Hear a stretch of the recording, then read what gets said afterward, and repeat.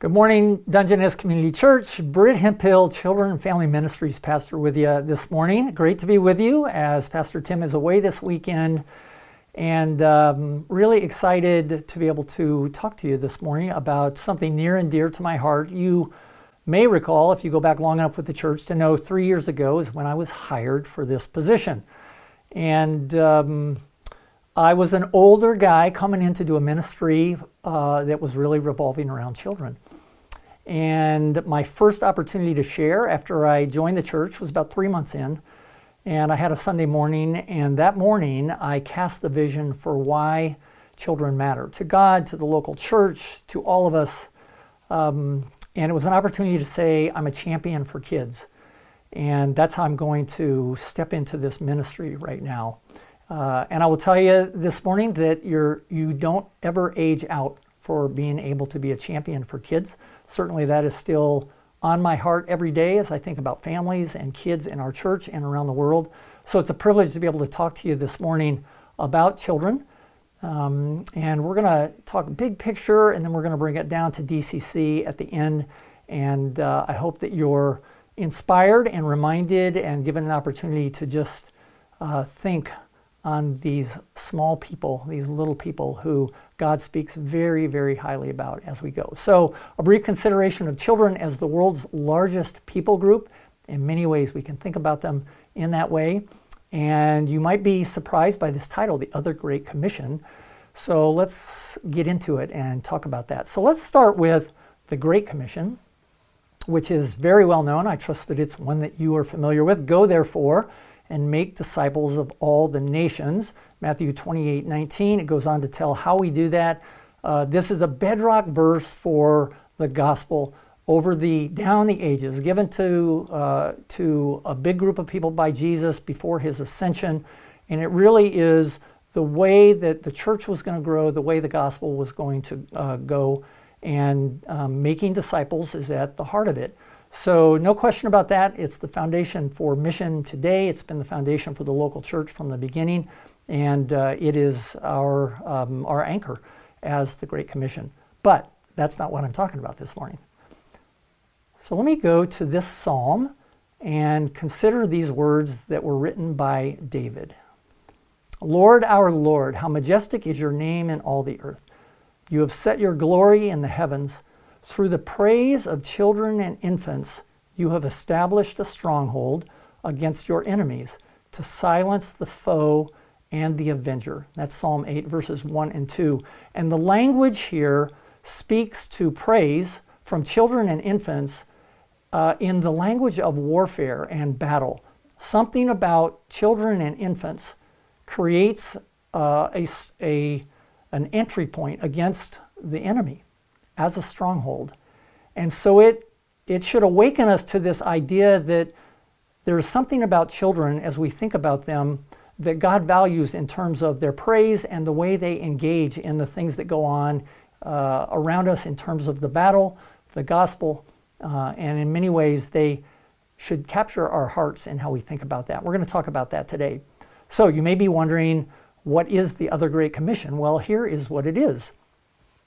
Let the children come to me and do not hinder them. And this is both a command that the children would come to him, Jesus, and a caution, do not hinder them. And really, as a bedrock commission for what I do and how I see God working around the world, this is where I land on this other Great Commission. Now, I want to give you the context. So here it is from Luke 18:16-17. Now they were bringing infants to him that he might touch them. And when the disciples saw it, they rebuked them. But Jesus called them to him, saying, let the children come to me, and do not hinder them, for to such belongs the kingdom of God. Now, the disciples were not being mean-spirited here. They were trying to protect Jesus' time and ministry. He was a super busy guy for obvious reasons, and so they were trying to run interference. But when he saw them trying to keep away the children, he actually pulled them aside and said these amazing words, let the children come to me and do not hinder them. I'm sure the disciples were stunned, thinking, wait a minute, why would children be so important to you? But nonetheless, he took the time to value them in that way and to dignify them in that way. And then he said this, for to such belongs the kingdom of God. And those are stunning words, okay? The idea that the kingdom of God belongs to children. And we'll need to wrestle with that a little bit today as we go on through. But for now, I'll give you the context. That's where I pull this other Great Commission from. And now we're going to talk a little bit about ways that people have valued them. And then we're going to get to how Jesus values children. And then go from there into unpacking this more in terms of the world and then for the church itself. So I'm an Oswald Chambers fan. His life and ministry and journey informed mine in the early years of my faith journey. He remains a hero of the faith to me. And one of the things I would find out as I learned more about his life was his amazing love and care and attention for children. And this from a book written on him. Oswald's relationship with children is one of the most revealing aspects of his character. In a day when society believed they were to be seen and not heard, he listened to them and gave them a place of honor. Had he wished to be alone and undisturbed to prepare his messages, his host families would have made sure the children never bothered him. Instead, he sought them out. From the book Oswald Chambers, Abandoned to God. And I love that idea that this man who has had such a great influence down through many, many decades now, through My Utmost for His Highest and many, many books, he devoted time to kids in the midst of his crazy, busy schedule. And I love learning about that in my life and in thinking about that now in my role in ministry. Someone else who has helped me to kind of think differently about kids is G.K. Chesterton. And he said this, fairy tales do not tell children the dragons exist. Children already know that dragons exist. Fairy tales tell children the dragons can be killed. And this speaks to imagination and the way kids are wired in a unique way. We'll talk more about that in a little bit. He also said this, for children are innocent and love justice, while most of us are wicked and naturally prefer mercy. And I love that idea of out of the innocence of children, they do love justice. From where they are in their little lives, justice makes sense to them. And we'll kind of think about this as we continue on, but something happens to us as we get older and we begin to reshape the way we think about a lot of things and certainly change the way we view the world as kids to how we view them as adults, right? So, Chesterton also said this, because children have abounding vitality because they are in spirit fierce and free, therefore they want things repeated and unchanged. They always say, do it again, and the grown-up person does it again until he is nearly dead. For grown-up people are not strong enough to exult in monotony, but perhaps God is strong enough to exult in monotony. It is possible that God says every morning, do it again to the sun, and every evening, do it again to the moon. It may not be automatic necessity that makes all daisies alike. It may be that God makes every daisy separately, but has never got tired of making them. It may be that he has the eternal appetite of infancy. For we have sinned and grown old, and our Father is younger than we, from Orthodoxy. And I love the heart of Chesterton for children, how they see the world, how they understand the gospel, and with imagination, and the mystery of even creation. And I love the fact that he wrote quite a bit about that, actually. That meant a lot to me. But our ultimate source, as we think about this, is, of course, Jesus. So we're going to spend a little bit of time now talking about Jesus on the subject of children.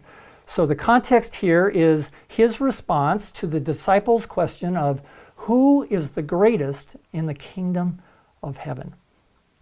And here is how he responded to the question. He called a little child to him, placed the child among them, and he said, truly I tell you, unless you change and become like little children, you will never enter the kingdom of heaven.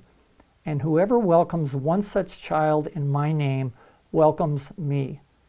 Again, stunning words from Jesus. In the midst of the disciples and their journey with Jesus and all they were learning and wrestling with, in order to clarify this question, he puts a child in the center of them and then challenges them, calls them out to become like a child in order to enter the kingdom of heaven.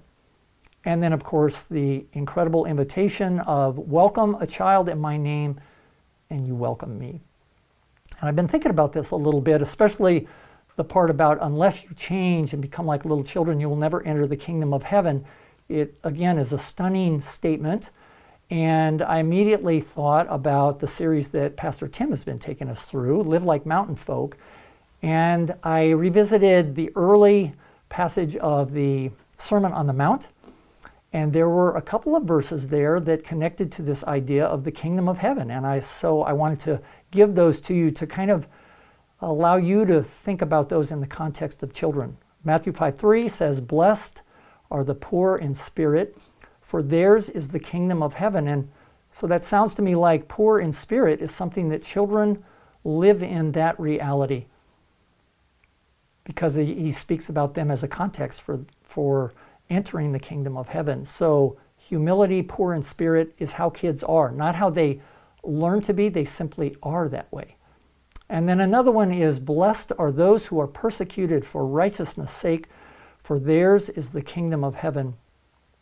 That's verse 10, Matthew 5. And this one I could unpack, spend quite a bit of time unpacking. But the reality is, one of the things that is true about kids everywhere is that they have no voice like adults have. They are at the mercy of adults. And when we think about persecution and the hard things that go on in the world, none of us are ignorant of the idea that often it involves children as the ones who receive the brunt of what adults bring into the world, into the hard spaces of the world. And, I was just thinking in the 30 minutes or so I'm going to be talking, if we could measure the difficult, hard, terrible things that will be inflicted on kids around the world in just 30 minutes, the depths of that we could not wrap our minds around. So there is an element of where children experience persecution. Often it has nothing to do with their things that are in their control. And it talks about, for theirs is the kingdom of heaven. So I think it's important for us to understand that when Jesus spoke about this in terms of kids, he had some things in his mind that he unpacked for adults as well as kids in the Sermon on the Mount. So you can kind of think about that and consider what that might look like. And then again, on the subject of children, the Father revealed in the Son, the idea of the incarnation, God becoming flesh. And he said at that time, Jesus said, "I praise you, Father, Lord of heaven and earth, because you have hidden these things from the wise and learned and revealed them to little children." Matthew 11:25. This is before the indwelling of the Holy Spirit at Pentecost. So he is speaking about a time when children could somehow connect to the idea that God had come to dwell among us, beyond the wise and learned, which of course speaks to adults. And he tells us here that kids could somehow connect with this. So there's something mysterious and powerful about that, certainly something that we want to think about as we talk about kids this morning. If you're Chosen fans, I don't know if you watched the series at all, but it's a pretty extraordinary thing that they're doing. And in season 1, episode number 3, it's called Jesus Loves the Little Children. If I were to give you a homework assignment this morning, I would tell you, if you haven't seen it, watch it. If you can watch it with kids, all the better. It just presents this idea of the amazing connection between children and Jesus, that he even sought them out. He talked to them about important things. He was blessed by the ways that they were thinking about the things of God. It's about a 40-minute show, but totally good for all kids, certainly for all adults. And I love how it provokes our thinking about how Jesus thought about children, and how when he was among people, he sought out children, and no reason to think that they didn't seek out him as well, understanding something about this amazing life that had come to dwell among us. So, that's kind of our background now as we think about today and the things that we're going to look at.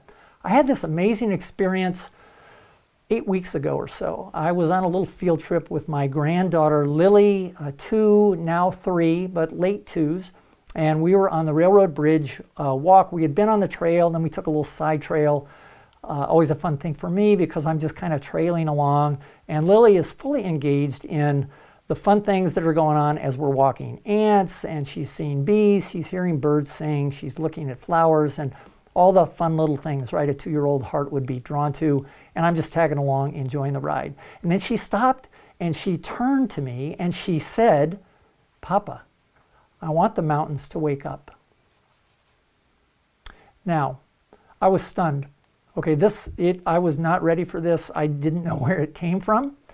And my first thought was, well, Lily, mountains don't really sleep or wake up. They're the mountains. And to myself, I thought that. What I said to her was, you know, Lily, I want the mountains to wake up too, by the grace of God.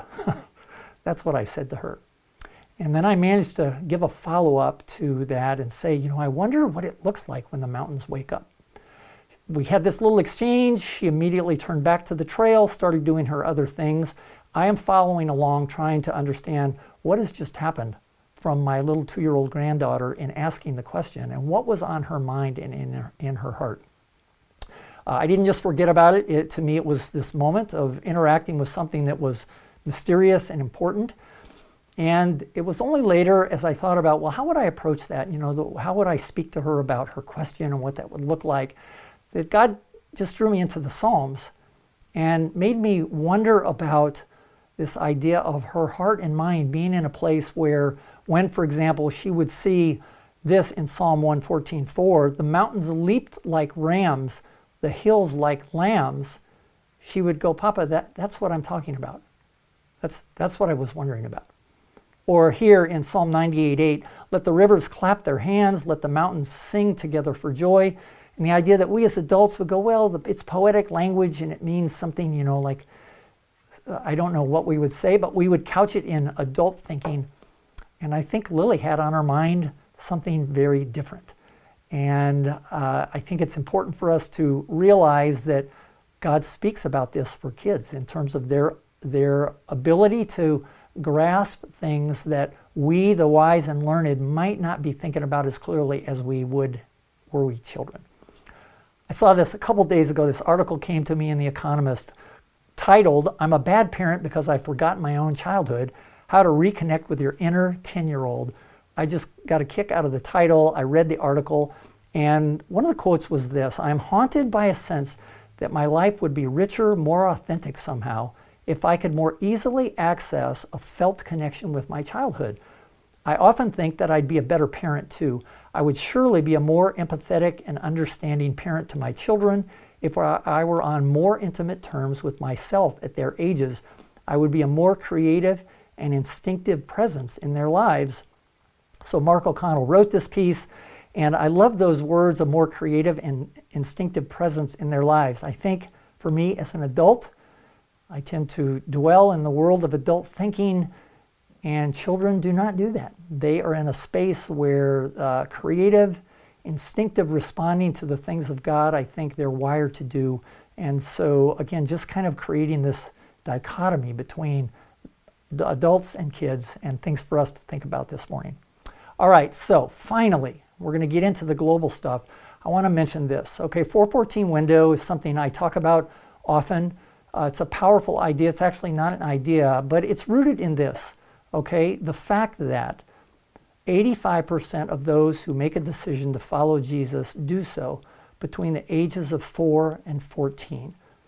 There is something about those ages where the heart of a child growing into a young, an older child is tender and sensitive to the things of the gospel. This may be your story. Of course, obviously, it's not everyone's story. My story is not this story. I was 24. But I do know that when I've asked this question before at the church, the hands have gone up to reflect this statistic. And I think we would we would be wise to pay attention to it, understanding that it means something about the way that we're wired as we grow, something to the gospel, being sensitive to the gospel, and having a posture that is in a place to respond to the invitation of Jesus. And I think kids are in that place. There's a reason for it. And it doesn't mean that, 15-year-olds and older do not respond. They do, but the majority respond during these ages. So I'm thinking about that all the time in my ministry, but especially now as we begin to talk about kind of the snapshot of the world's biggest people group. And so we're going to get into that now. So I'm going to give you some new global realities. I want you to think about these in the context of children. All right, that's going to be our focus, but the stats themselves are going to maybe catch you by surprise in terms of our world today. So let's begin with this. Some estimate that 70% of the world's Bible-believing Christians, as opposed to nominal or cultural Christians, now live in the majority world or global south. If you're not familiar with those terms, majority world or global south, very commonly used now in the world of missions and missionaries.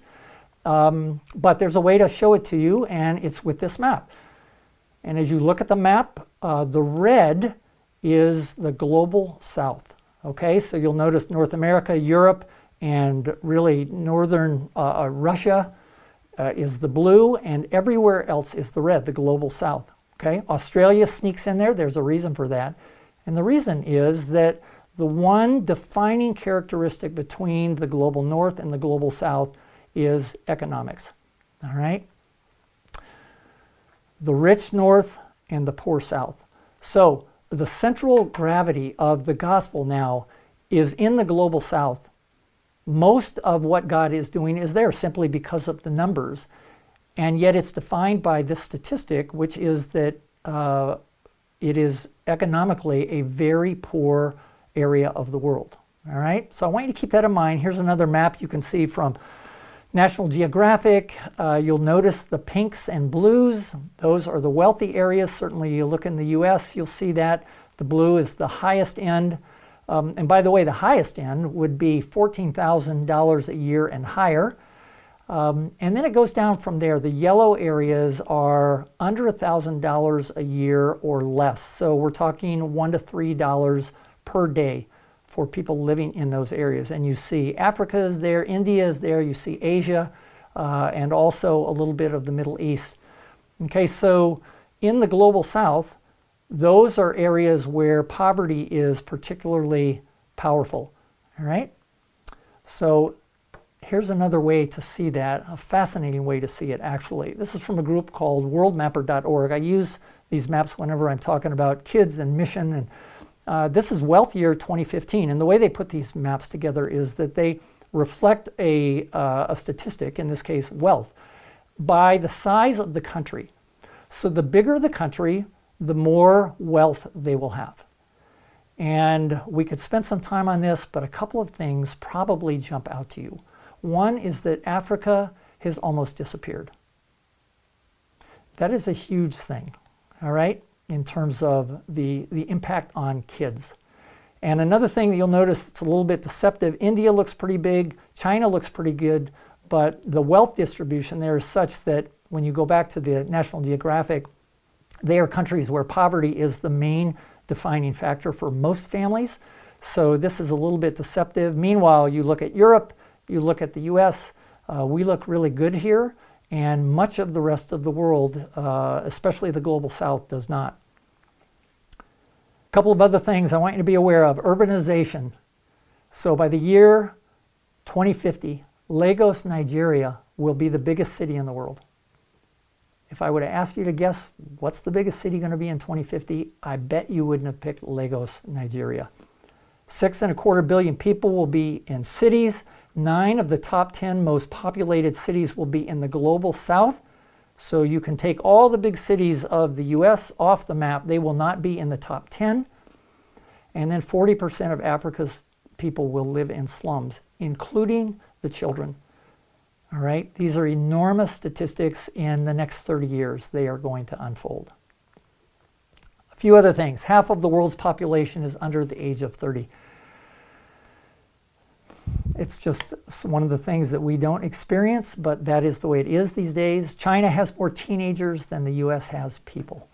Almost 40% of India is under the age of 18. 70% of Africa is under the age of 25. Almost 50% is under the age of 15. So in the global south, they are young, extremely young. And there's some implications in that for kids. So let's talk about that. Here's the world population in 2050. Again, World Mapper doing this. The bigger the size of the country, the more it reflects the world population, and pretty dramatic things going on there. You can see that North America shrunken, Europe shrunken, Africa, the Middle East, Asia, India, and into China are huge, okay? So that's where the population is going.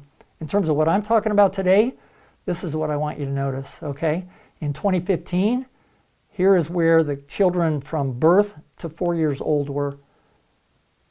And it's a pretty profound picture of where the children are in the world. The global south is where they're at. You can see China, India, Asia, the Middle East, and Africa is where the kids are out. Now, it's interesting that we're 6 years past that. So these kids now are anywhere from 6 to 10 years old, which puts them squarely in the 414 window. And I often ask myself, what's going on in their world to connect them to the gospel? And how can we pay attention to that? 5 to 14-year-olds, again, 6 years old, right? So these are 11 to 20-year-olds now. Again, notice that North America and Europe have shrunk. The populations are in the global south, Africa, Asia, Middle East. And these are older kids. Some are still in the window, but some are into young adulthood. And I wonder what their worlds are like as they are not hearing about the gospel, the great invitation to come to me. And these are things that I think it's worth our attention asking the question. You should know that my journey in all of this has been shaped personally by going to places like Zimbabwe, Zambia, Kenya, Nepal, India, seeing the children there, seeing the leaders leaning into kids in their communities as the future for not only today, but the true future, pouring into them, investing into them, discipling them, because they know in those contexts, if the children are not given the opportunity to lead, the country is in big trouble. So as I speak to you about this, it's from a very personal standpoint. And I realize that God has shaped my journey strongly through this to be able to think about kids here at DCC by understanding kind of what's going on in the world and hopefully bringing a heart for our kids in a more powerful way because of that. All right, so that's the global picture. What about implications for DCC? A couple of things that I want to talk to you about. First of all, serving our kids. How does all this connect as we think about how Jesus spoke about children, about the realities of the gospel, about how we need to pay attention to them? I love this quote from Henrietta Mears. "The winning of a child to Christ is our most important task today. When we save a child, we not only save a soul, but we gain a life. Children have the right to demand your best leaders, your best materials, your best facilities." And I really believe that. I believe as a church, this is what is asked of us because of the value that children offer to us as a church, certainly to God in how He sees them. And so I think serving them with our best people, our best resources, our best facilities is something that we should not only say, but we should do as to the best ability that we have anyway. So a couple of ways that that informs kind of what I think about from my ministry standpoint. You know, in our view, we talk about programs, ways that serve kids through programs. And I think programs are great, but I'm mindful that a program from God's perspective is part of the mission. It is let the children come to me and don't hinder them. And so I think the mission is what is center for us, not the program. Numbers, I love numbers. I think it's great when we have numbers, but I'm always mindful that it's about the one. And on any given Sunday, for example, we may have one child here who has never heard the gospel, or maybe has heard something, but it's not been clear. And in that 1 hour, we might have an opportunity for them, just that one, to suddenly wake up to the great invitation of Jesus, to follow him. And so I'm always thinking about the one, again, bring on the numbers, but I think in God's perspective, it is about the one, and so we think about that. Sunday school is a great thing. It's one of our solid things that we do. Not all children love the idea of school, but I think the way our leaders and helpers bring it is a way that the gospel is in play, but it really is a measure of discipleship. And for that 168th of a week, that 1 hour, we have an opportunity to bring to them some things that speak about the Great Commission as part of the other Great Commission. Activity is about relationship. It's not just doing stuff to keep them busy, but opportunities for relationships to play out. Certainly filling slots is not what it's about when it's serving kids. It's fulfilling a calling. I really believe the people that serve kids, they're doing it out of a heart that God would have them do that in order to incarnate the gospel. So it's more than filling slots. And finally, it is definitely not just kids, because kids are change agents. Many of you may know stories. I certainly know that I do. I know Pastor Tim does, of children coming to Jesus and then that flowing into the lives of adults, parents, extended family, who then became followers themselves. So kids are change agents. The way that they think about the gospel, the way they talk about it, they have no guile when it comes to talking about the gospel with older people. And so through them, God can change the world. He does it through families and communities, even nations. I think children can be used for that. The other Great Commission implication is intergenerational worship.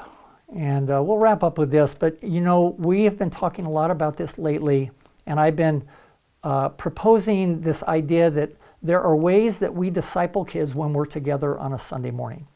And there are 3 of them: the preaching of God's word, the singing of God's people, and the sharing of the Lord's Supper and baptism. When children are around those things, it offers a picture of the gospel to them, some of the things that gospel followers do. And so we may not think much about it, but children are absorbing some things that are important for them as they think about the big questions of Jesus and God as they grow up. What it is not, as we think about intergenerational worship, it's not just putting kids in the sanctuary. That is not our goal. It is not old people pretending to be kids or young people trying to act old. It is not a disruption, and it is not a new fad. And you may notice kids in our services on Sunday, if you're coming to the building, we give them these activity clipboards to give them something to do while church is going on. But make no mistake, while they're doing those activity clipboards, they are hearing things that are going on. They're paying attention to things beyond their clipboard, and through that, they are being exposed to what we do in corporate worship that are important. It's certainly not a disruption. It may mean that kids are around, it's a little more noisy, but for most of the world, this is how they worship.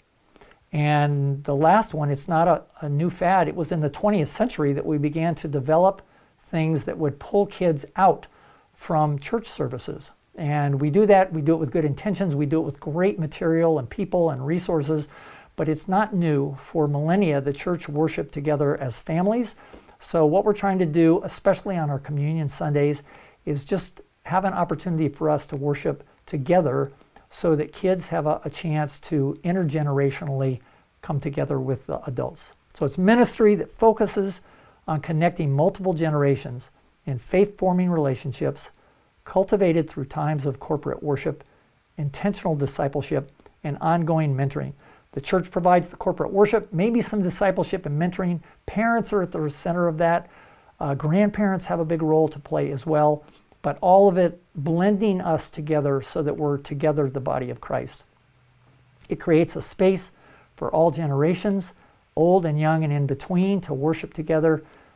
And it expresses a desire to help kids and youth and adults and elderly be a part of the church as it is. That is the local church. Involvement in all church or intergenerational worship during high school is more consistently linked with mature faith in both high school and college than any other form of church participation. We wouldn't necessarily think about that. We would think about it's great programs or great opportunities for high school kids to be together and do their own thing. But Fuller Youth Institute found that actually there's some important connections that are made for them when they're together in the room with the adults and the kids.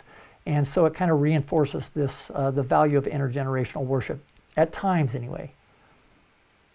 So, let the DCC children come to me and do not hinder them. This is a mandate that I think really defines my ministry.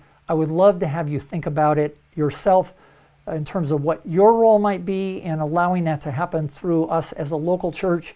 What does it look like for you to be involved in letting children come to Jesus and not getting in the way of that happening?